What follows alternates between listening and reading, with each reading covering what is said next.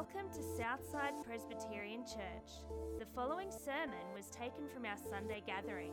If you'd like to find out more, or if we can help you on your journey in faith, head to our website www.southsidepc.org or visit us any Sunday morning at 9 a.m.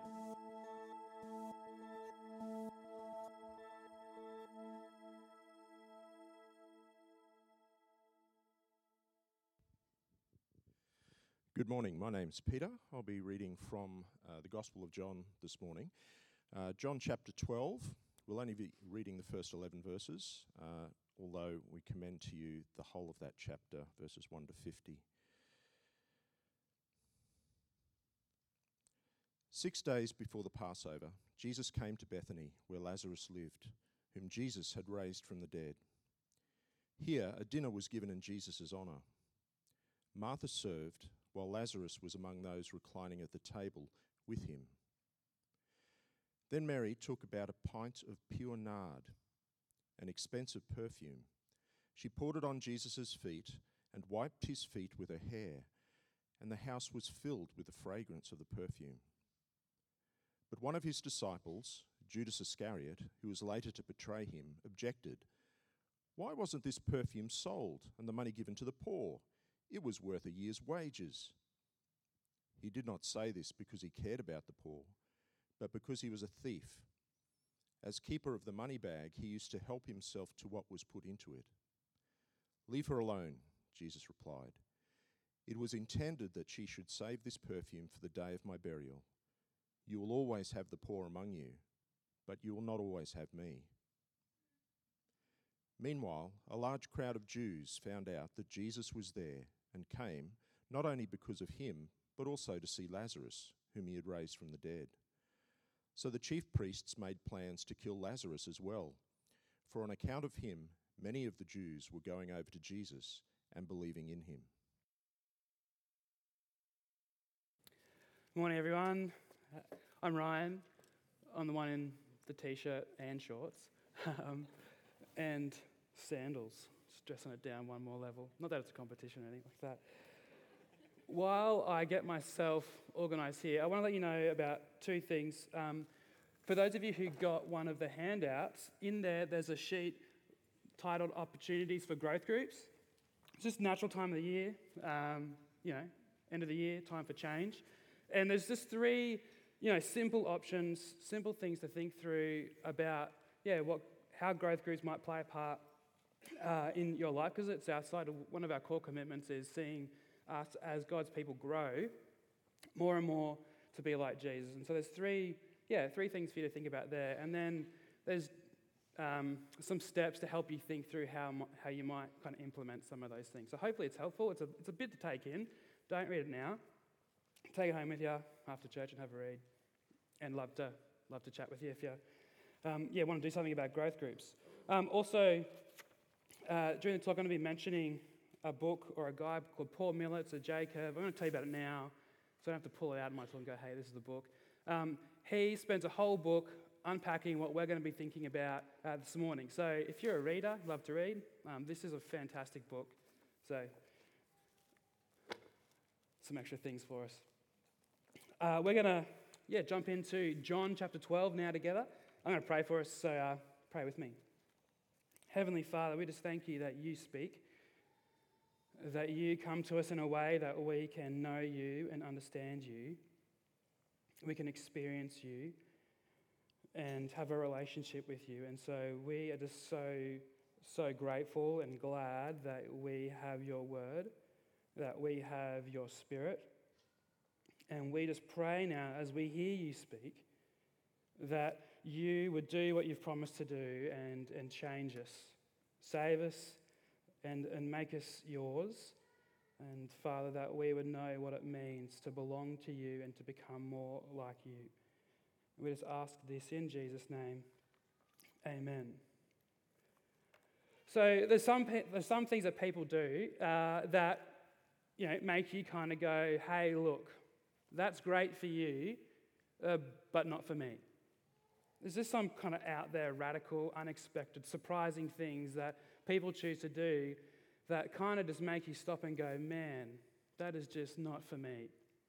And so there's a couple of people that I've known who have provoked that kind of response in me. Let me tell you firstly about David and Joanne. I met David and Joanne and their family when I was doing my ministry training on the Sunshine Coast. And David and Joanne, they had a family home on the hill on Budrum on the Sunshine Coast. And if you've ever been there, ever been to Budrum, been to the Sunshine Coast, you'll know Budrum is a beautiful place. It has great views. And having a house on the hill on Budrum is pretty sweet. You know, on one side it overlooks the whole Sunshine Coast, but on the other side you've got this view over the Sunshine Coast hinterland. You know, but David and Joanne didn't just own a family home on Budrum. They had two great boys. David had a great career in emergency services. They loved their church. They had great friends and really served and gave themselves to the life of their church. But one day, they had a family discussion and they decided to sell their home. It wasn't because they needed the finances. It wasn't because Dave was getting a transfer for his work. It wasn't because they were going through or about to go through a divorce. It was because they were confronted with Jesus, confronted with what he says, particularly about how greedy we can be. And so they were confronted with how they just had too much for what they needed. And so they downsized. Not downsizing to a smaller house on Budrum, but downsizing to a house at the bottom of Budrum. Let me tell you about Kalia. Kalia is a university student. She's in her early 20s. She's studying teaching at uni, and in the middle of her teaching degree, she decides to go on an 8-week trip on a boat in the Pacific Ocean. It wasn't for a holiday. No, it wasn't because she desperately needed a break, but it was because she was going to serve 8 weeks on a hospital ship heading over to PNG. She did that, because she was confronted with Jesus, with his care for the needy, and she wanted to do likewise. You see, if you're anything like me, hearing people's radical responses to Jesus, surprising responses, unexpected responses, it kind of provokes that answer. Wow, that's good for you, but that's just not for me. And that was my response at first when I heard them share their stories. And look, if you're someone who's not even a Christian yet, you hear how people respond to Jesus and you go, man, that is just super strange.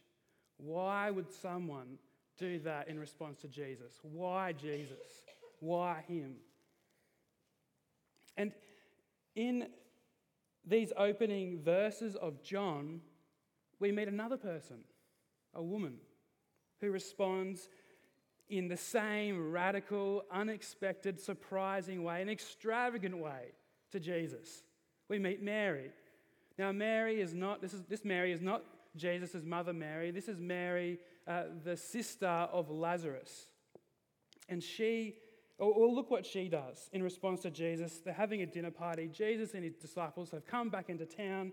And verse 3 says, taking a pint, or that's half a litre of pure nard, that's an expensive perfume, she starts pouring it on Jesus' feet and then starts to mop it up with her hair and just filling the house with this fragrance of perfume. What is your response when you see that, hear that? Well, seeing this and hearing this unfold in front of his eyes, one of Jesus' disciples, Judas, just yells out, speaks up, and he says, "Whoa, whoa, whoa." Verse 4, why wasn't this perfume sold and the money given to the poor? It's worth a whole year's wage. So Mary not only uses perfume on someone's feet. Last time, as far as I know, perfume is not really known for being used on people's feet. And so besides her using perfume on a place of the body where it's just kind of weird, it's actually really expensive perfume. This is high-end perfume, so to speak. A whole year's wage, $70,000 spent to get this perfume. And she uses it on Jesus' feet. So why would Mary act in such a radical, extravagant, unexpected way? Well, it's because Mary has actually had an encounter with Jesus. Jesus has done something radical, extravagant, and unexpected in Mary's life. And if you were here with us last Sunday, you would remember that Jesus raised Mary's brother Lazarus from the dead. And it's recapped for us in verse 1. 6 days before the Passover, Jesus came to Bethany, where Lazarus lived, whom Jesus had raised from the dead. So, okay, it starts to make a bit more sense now why Mary responded in such an extravagant, radical way to Jesus. She saw Jesus, with his words, raise the dead. Wow. If it doesn't produce that kind of response, man, what kind of response would it produce? And so Mary's response, it does, it kind of fits. And when Jesus speaks up in verse 7, he says to Mary, what she has done is actually a worthy response to Jesus. This is no waste. But as we sit here, it is still tempting though. It is still tempting for us to look at Mary and say, you know what? That's great for Mary, but that's just not for me. Because, I haven't seen Jesus raise the dead in my life. I haven't seen Jesus do anything radical, unexpected, extravagant for me. But for a minute, just imagine if Jesus had done something radical, unexpected, and extravagant in your life. Because what the passage now is going to spell out for us is that actually Jesus has. He has. And he gives us a hint in verse 7. Pick it up with me. It was intended that Mary would save this perfume for the day of my burial. Kind of odd. You'll always have the poor among you, but you'll not always have me. Jesus is saying whatever this something unexpected, extravagant, radical is, it is actually going to be attached to, it's going to have something to do with Jesus' death. It's going to have everything to do with Jesus' death. So the question is, when we consider Jesus' death, when you look at Jesus' death, when you think about Jesus' death, what will it do? What will you think? What will you say? Well, let's lean into these questions together now as Jesus tells us about all this in verses 20 to 36. Because in verses 20 to 36, Jesus shows us what kind of death he is going to die. He's going to guide us in how we should think about his death. He's going to show us how we should see his death. He's going to help us make sense of what his death should do in us. Because at the heart of this passage, God wants us to see this. Verse 33. Jesus is saying all of this to show the kind of death he was going to die. And so in verses 23 to 36, there's two key things Jesus wants us to get. Two things. The nature of his death, one thing, and the other thing we can think about as what his death nurtures in us. The nature and the nurture of the cross. Or in other words, what kind of death Jesus' death is and what his death produces. And so you kind of think of it like two sides of the coin, how Jesus or John kind of puts these verses together. And I've tried to capture it on the screen for us there. On one side, you have verses 23 to 36 showing us and Jesus speaking into the nature and the nurture of his death. And then you get on the other side of the passage, verses 33 to 36, it's kind of the other side of the coin, where he tells us again more about his nature, or the nature of his death, and what it will produce in us. And so again, the question is, as we look at this stuff, what will you think? What will you say? What will it do in you? So let's have a look at how these passages reveal the nature of Jesus' death. Because when it comes to death, we normally think, see, respond to it in kind of two general ways. Firstly, that death is to be avoided at all costs. It's not something that you want to pursue. It's something you actually want to run away from. The second thing is, because of that, death is unproductive. It doesn't do anything good. Nothing good comes out of death. The thing is that's not entirely true. Not all death is to be avoided. Not all deaths are unproductive. Because listen to what Jesus says in verses 23 and 24.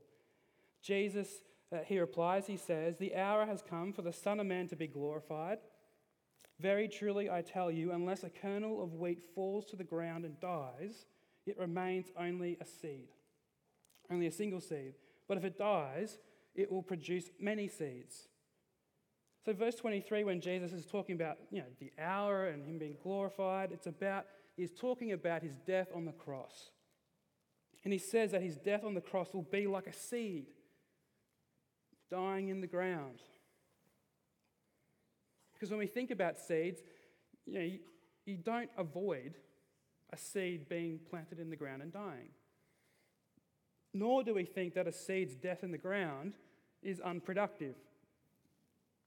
For example, Sarah and I, when we do our grocery shopping, it's pretty eclectic. We go to lots of different places. We go to Aldi, we go to Bella's, we go to Ewan's, we go to Woolies, Coles. But recently, some of you might know that Woolworths do those promotions that, hey, if you come shop here, you get some cool stuff. And it was, the Lion King for a while. And recently it was like seeds for a herb garden or something like that. We had collected a bunch of these, seed packets, and they kind of just sat there for ages. We only just planted them the other day. But it's kind of useless. Like, the reason you have them is to plant them so that they'll give you herbs so you can use in your cooking and, all the stuff that you use herbs for. That's what they're for. They're not there to sit on the shelf. They're there to give you what they are. And so, for our seeds, once we planted them, they are actually springing and bursting with life. Because that's what a seed does. That's what a seed is for. It has to be planted. For a seed to do what a seed does, it has to die. It must die. Otherwise, it just remains a seed alone and useless. And it will produce nothing. And Jesus says that his death, like a seed, will bring new life. His death on the cross will be different. His death on the cross isn't to be avoided. His death on the cross isn't unproductive. His death on the cross is actually why he came. But his death is also different in a different way. Because the other thing about death, when we think about death, it's to be avoided, it's the reality that it's actually unavoidable. There's that saying, there's two things you be certain about in life, death and taxes. We try and avoid death, we're actually trying to avoid something that is unavoidable. And so in many ways, death feels like this unavoidable trap. No one can escape it. But Jesus says that his death will actually break the trap of death. Jesus will bring freedom for all those who come to him. Notice what he says in verse 31. "Now is the time for the judgment of this world. Now the prince of this world will be driven out. And I, when I am lifted up from the earth, that's on the cross, will draw all people to myself. And again, he said this to show the kind of death he came to die. Jesus is talking about Satan here, the prince of this world, who rules and shapes the way the world is. He's the one who stirs up sin. That sin is the way we live our hearts bent to reject and to resist God. It's this sinful way, it's this way of resisting and rejecting God, this way of the world, this way of Satan that leads people to death and to hell, which is ultimately life just without God in it. And you see, Jesus wasn't the one, though, who needed this new life. He wasn't the one who needed this freedom. We've seen over and over again, as we've asked this question, this term, why Jesus, why Jesus?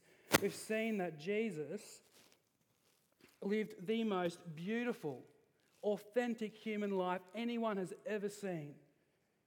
Jesus, as God's Son, lived a life of intimacy with God that no one has ever had. Jesus wasn't enslaved by sin. Jesus was never addicted to the way of the world. Death had no claim on him. God was never angry at Jesus because he rejected and resisted him. No, we're the ones in the story who need the new life and relationship with God. It's us who need this new life and relationship with God. We're the ones who contribute to the brokenness and evil of the world. We're the ones who would rather have intimacy with the ways of the world than God. We're the ones enslaved and addicted to sin. We're the ones who live in the shadow of death. We're the ones who God is angry with because of the way of our life, the way we resist him and reject him. And yet, Jesus died for us. Jesus suffered the consequences for all of our sin, so we wouldn't have to. Jesus lived the life that we were made to live, but that we couldn't live. And let's face it, at times we just don't want to live. He did that for us so that we might have everything that is true of him.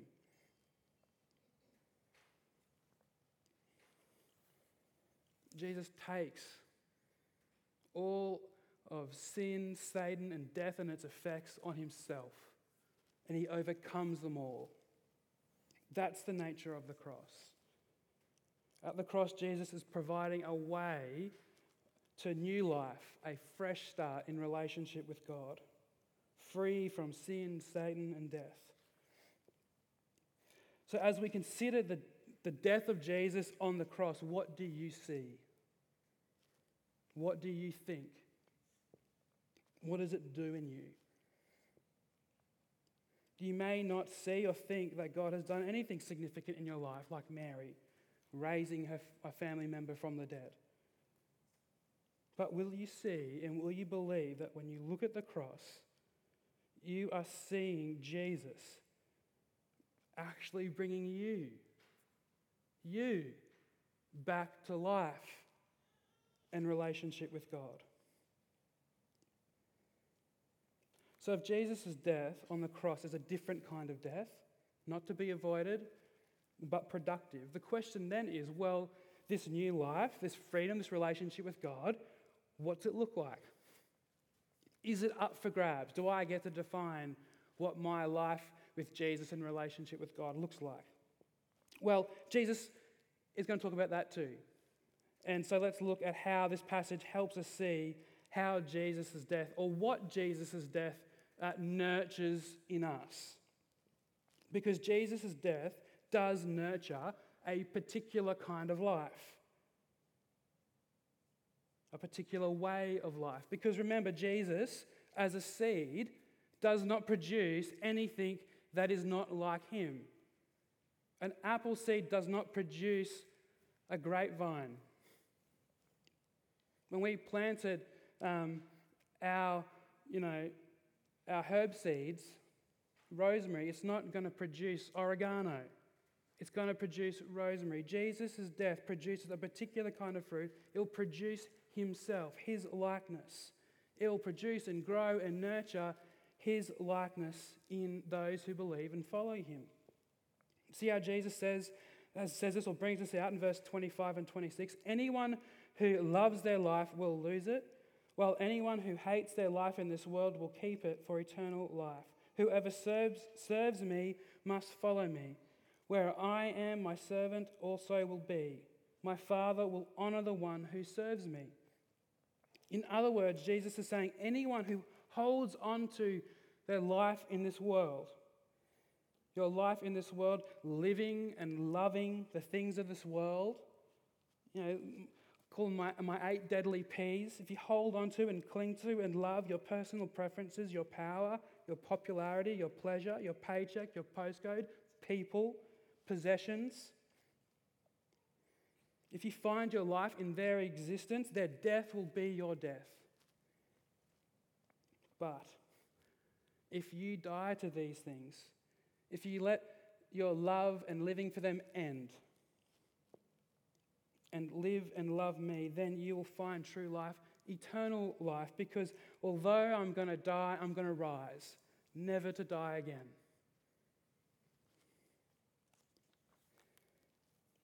This kind of life is nothing less than a display, a portrait, a character sketch of a self-sacrificial life, a person alive to God, living and loving God. This is the kind of life that Jesus' death nurtures in us. It's the same kind of willingness to die to ourselves and the way of the world. Because this is the kind of life Jesus lived. This is what characterizes Jesus.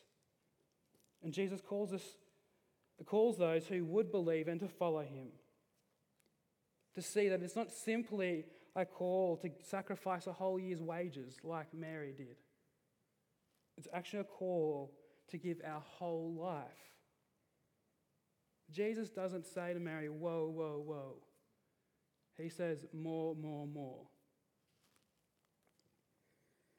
And in verses 35 to 36, Jesus again adds some more colour, like a painter adding to his picture of what it looks like to be living in this new relationship with God, and it's the colour of freedom.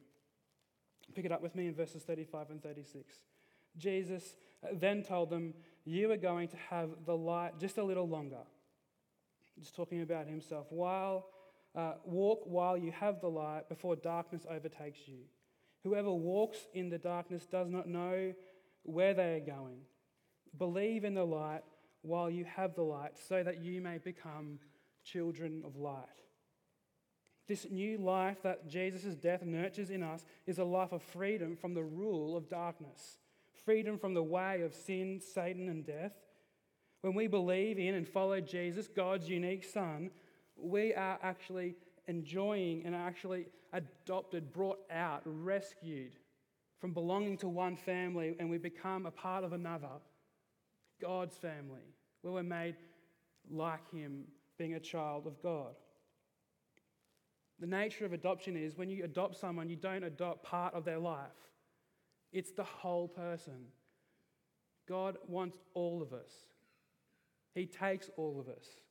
And so naturally in response, it's our whole life that is to be more and more keeping in step with our Father.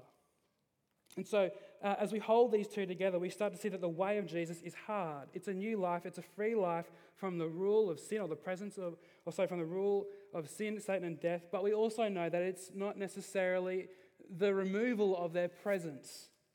And so the Christian life is one of continuing this ongoing decision not to love the way of the world, but to love Jesus. A continual decision to live a self-sacrificial life in love of Jesus. But like Jesus, as we walk the path of self-sacrificial love, we know that we're being honoured and loved by the Father.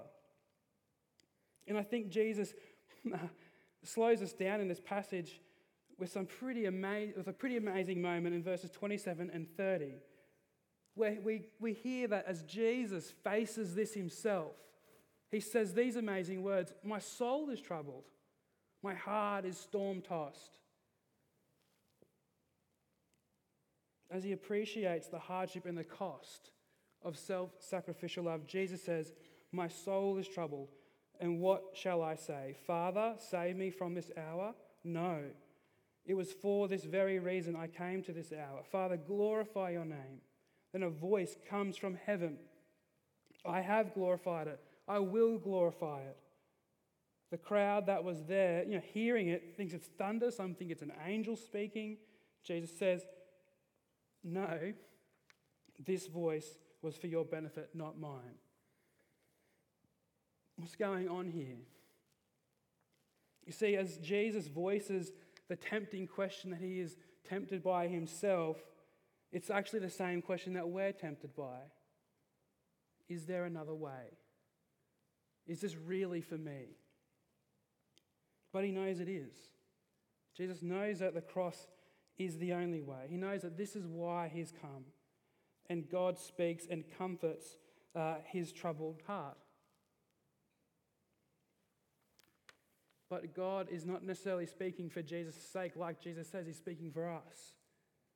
So that we might hear God say to us as we face the hard and costly life of sacrificial love, of laying down our life for Jesus, "This is the way. I am with you." We share in Jesus' comfort because we are a child of God like him.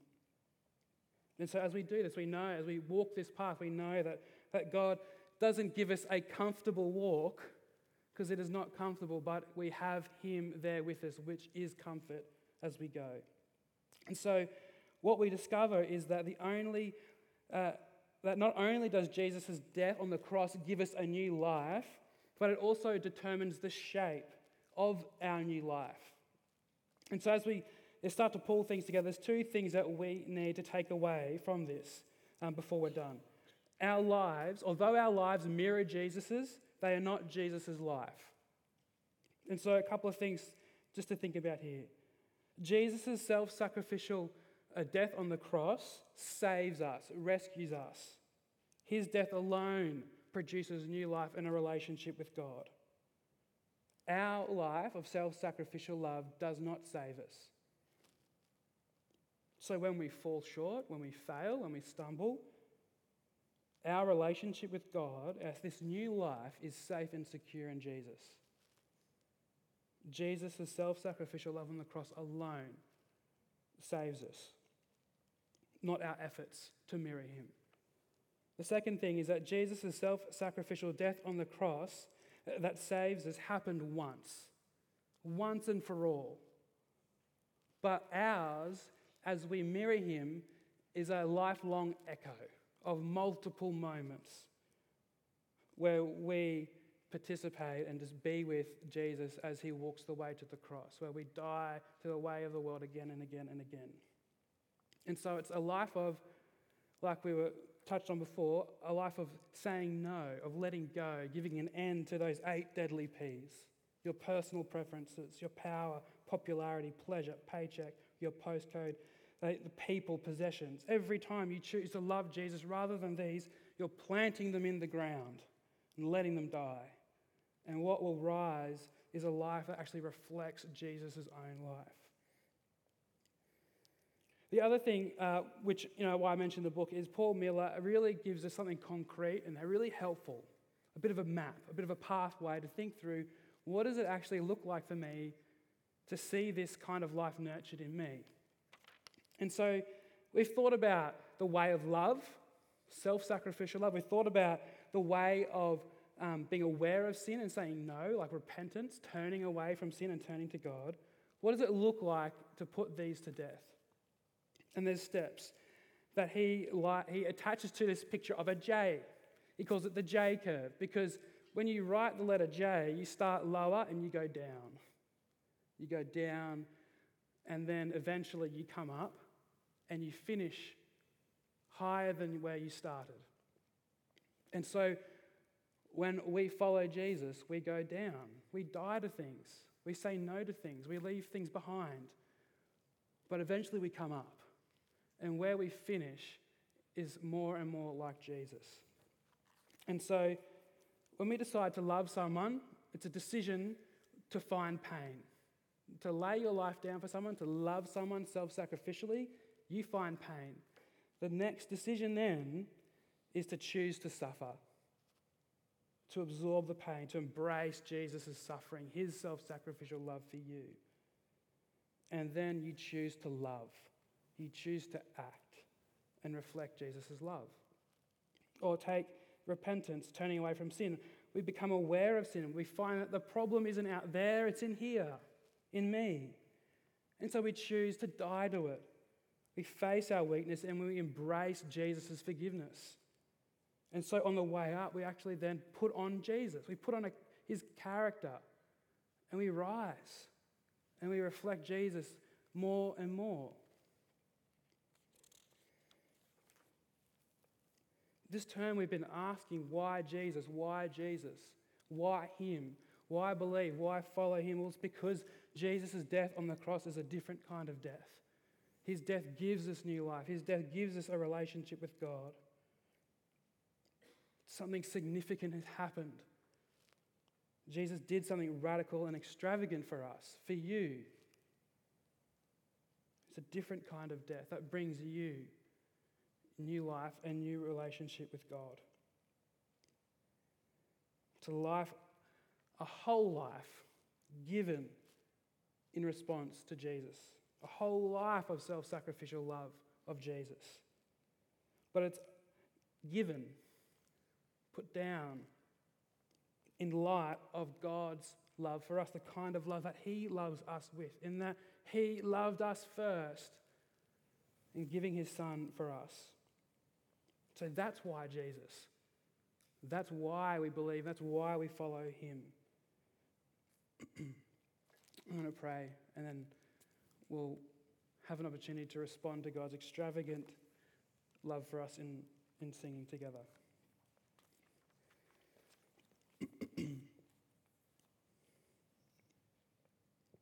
Father, we are so grateful. We thank you. We praise you. We are in awe of what you have done for us in your Son on the cross. Thank you for the kind of death that he died for us. Thank you that he lived the life that we couldn't live. He died the death that we deserve to die. Thank you that he's taken your anger towards the way we've rejected and resisted you so that we might be adopted by you, so we may be loved by you, honoured by you, cherished by you, treasured as your children. Thank you that our performance, our desire and willingness to be more like Jesus, how that goes, isn't going to be the determining factor, isn't going to be the thing that our relationship with you rises and falls on. Thank you that Jesus secures this for us, that he lived that life for us. And so, Father, with this new life, with this newfound freedom in Jesus, Father, would we push on? Would we strive and contend to put to death our sin and the way of the world and the influence of Satan, and pick up, Father, loving your Son Jesus and living for him wholeheartedly. And so, Father, as we do this, Father, we're deeply aware of our own insufficiency. And Father, keep us from depending on ourselves. Give us the grace to go to your Son for light and life and strength, who calls us to this. Father, when we feel weak in our faith, our hearts dull, Father, would we go to your Son for the resources, for what we need, the energy, the power that you've given to us in him and his Spirit. And so, Father, we pray all this in his name. Amen.